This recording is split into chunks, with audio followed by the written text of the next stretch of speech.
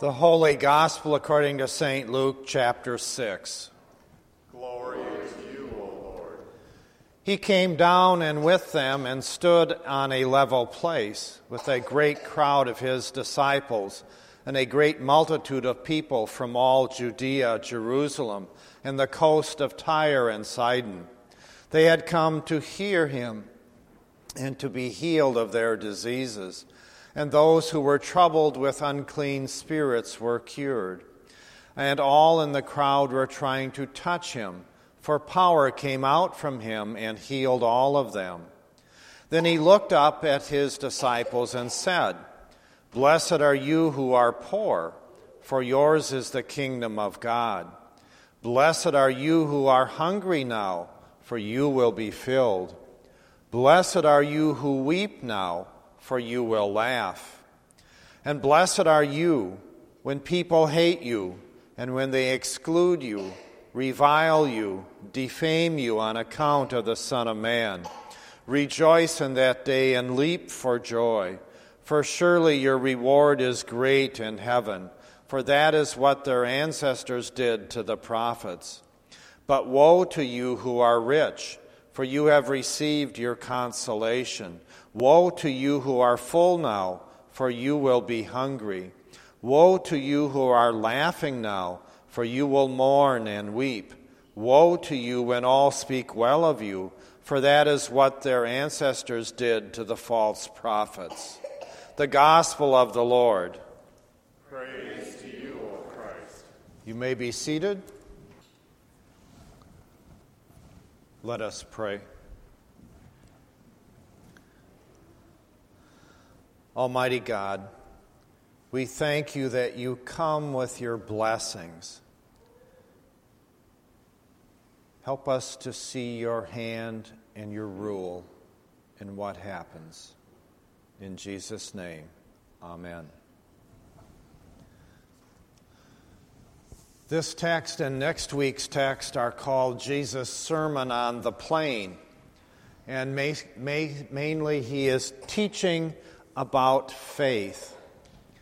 The plain meaning he makes the rough ways smooth, from that Advent text. And so the people are gathered to hear him, both the Jews and the Gentiles, the Jews from Judea and Jerusalem, the Gentiles from the coast of Tyre and Sidon. So Luke is writing his gospel in such a way that the outreach of Jesus' ministry is being lifted up. So how do we understand this chapter 6 of Luke? We actually have to go back to chapter 1. And Luke says, "I am writing to you, Theophilus," or something like that. So, who is this guy, Theophilus? And why does he want to join the Jesus community? And what does it mean when he reads and hears the Isaiah text from a couple weeks ago? And Jesus says, "This has been fulfilled in your hearing." And that text leads us into this text, the choices between the rich and the poor. Theophilus, is he poor, hungry, or weeping now? The text leads us to say no. Is he rich, full, happy now? The answer is yes. So what is the point then?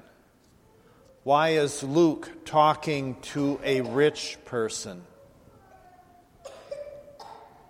The point is, everyone gets to hear the words of Jesus. And the response, our acting on them, is the question. So the text starts out, blessed. In ancient Greek, the first time the word blessed was used was referring to the gods, the blessed gods. They had achieved the state of happiness, and they were content. They were beyond cares and labors and even death. After a while, that word blessed was changed, and it referred to the dead. The blessed ones were humans. Though they were dead, they had reached the other world like the gods. They were blessed. They were content. They were dead. And finally, in the Greek, it came to mean, blessed are those who were rich, the elite, the upper crust of society, the wealthy people. They were rich enough and powerful enough to be above the normal cares and worries of the poor. The poor who constantly struggled with worry and labor in life. So to be blessed then means to be rich and powerful. And then Jesus says, blessed are you who are poor. He changes the whole meaning of the word. It wasn't the elite. It wasn't the rich and powerful. It wasn't the high and mighty. It wasn't the gods. It wasn't those who were dead. It was the poor, the hungry, the crying, those who were hated. History had changed. Blessed was no longer just for the gods or the dead or the rich. But in God's kingdom, the elite were those who received the name poor. So that leads us into the word poor. The Greek behind the word poor is the most destitute and poverty-stricken of them all. It tells us that the poor are in a continuous state of poverty. It refers to those who have no money, no job, no possessions, who are on the street begging for life. We know of poor Lazarus waiting for the scraps from the table of the rich man. So if we know someone that has less than we have, then we are not the poor. The poor are those who have nothing. And the blessing of the poor, it means that God rules over you now. Those who are of the margins of our society, God is ruling over them. And that is who God brings the good news. Along with the poor, there is the hungry and weeping. Might be considered a subset of the poor. Hungry, we already seen this in Luke. Being hungry was something Jesus experienced in his temptation. And being filled, that has been already or will be fulfilled in chapter 9 when Jesus feeds the hungry crowd. So it's like the desire of the prodigal son. He was hungry and realized that eating pig's food was much lower than being the lowest servant at his father's house. It is Lazarus longing to eat the scraps from the rich man's table. Being hungry is the plight of the poor, not being able to fill themselves with food. hungry, and then weeping. It's not just that quiet, sniffling weep, but the weeping is the loud wailing that takes place. The wailing that takes place when parents lose a child. It's the wailing of Peter realizing that he had betrayed and denied Jesus 3 times. It is Jesus wailing when he looks at Jerusalem. They shall laugh, it says. It's not a derision laugh. It is a laugh of joy, of fulfillment. And then there is the last one. You shall be hated, executed, insulted, and defamed. It's really hard for us to understand what that's about. How do we, who have never suffered persecution for having faith in Jesus, how do we understand hated, excluded, insulted? To the disciples, it was a different story. This blessing makes sense. It's an encouragement to be faithful, to hang in there, to do what God's prophets have always done.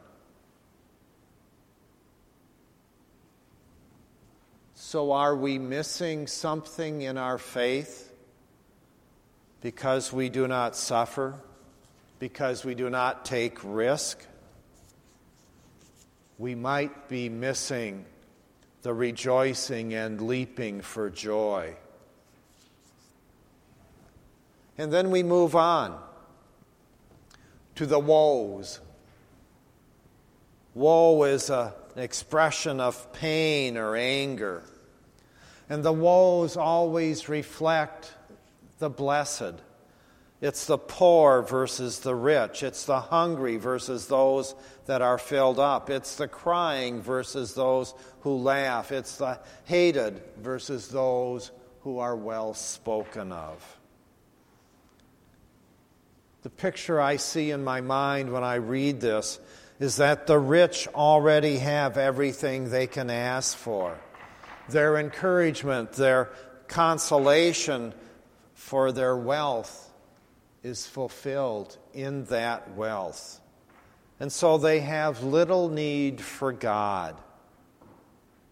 And it's interesting, in verse 627, Jesus, right after this woe text, says, love your enemies, do good to them who hate you, bless those who curse you, pray for those who abuse you. So the words of woe are actually words of love from Jesus.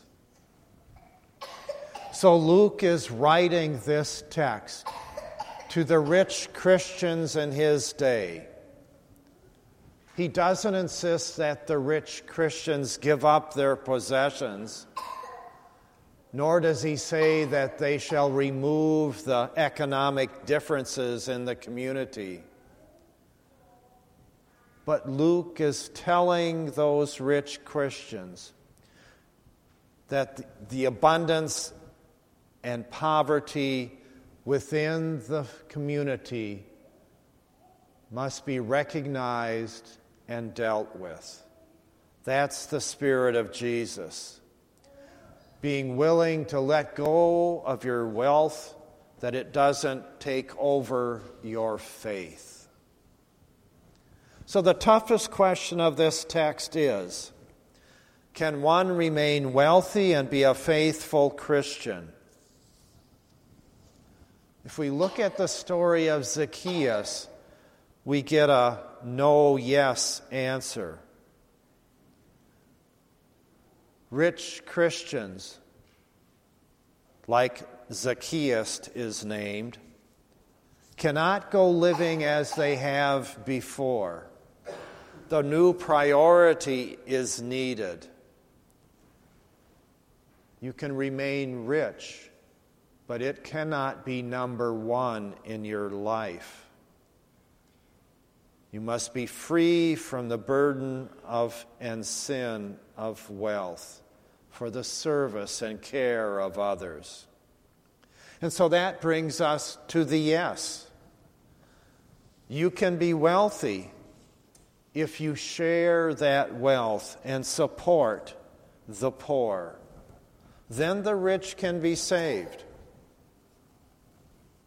like everyone else, by the grace of Jesus Christ.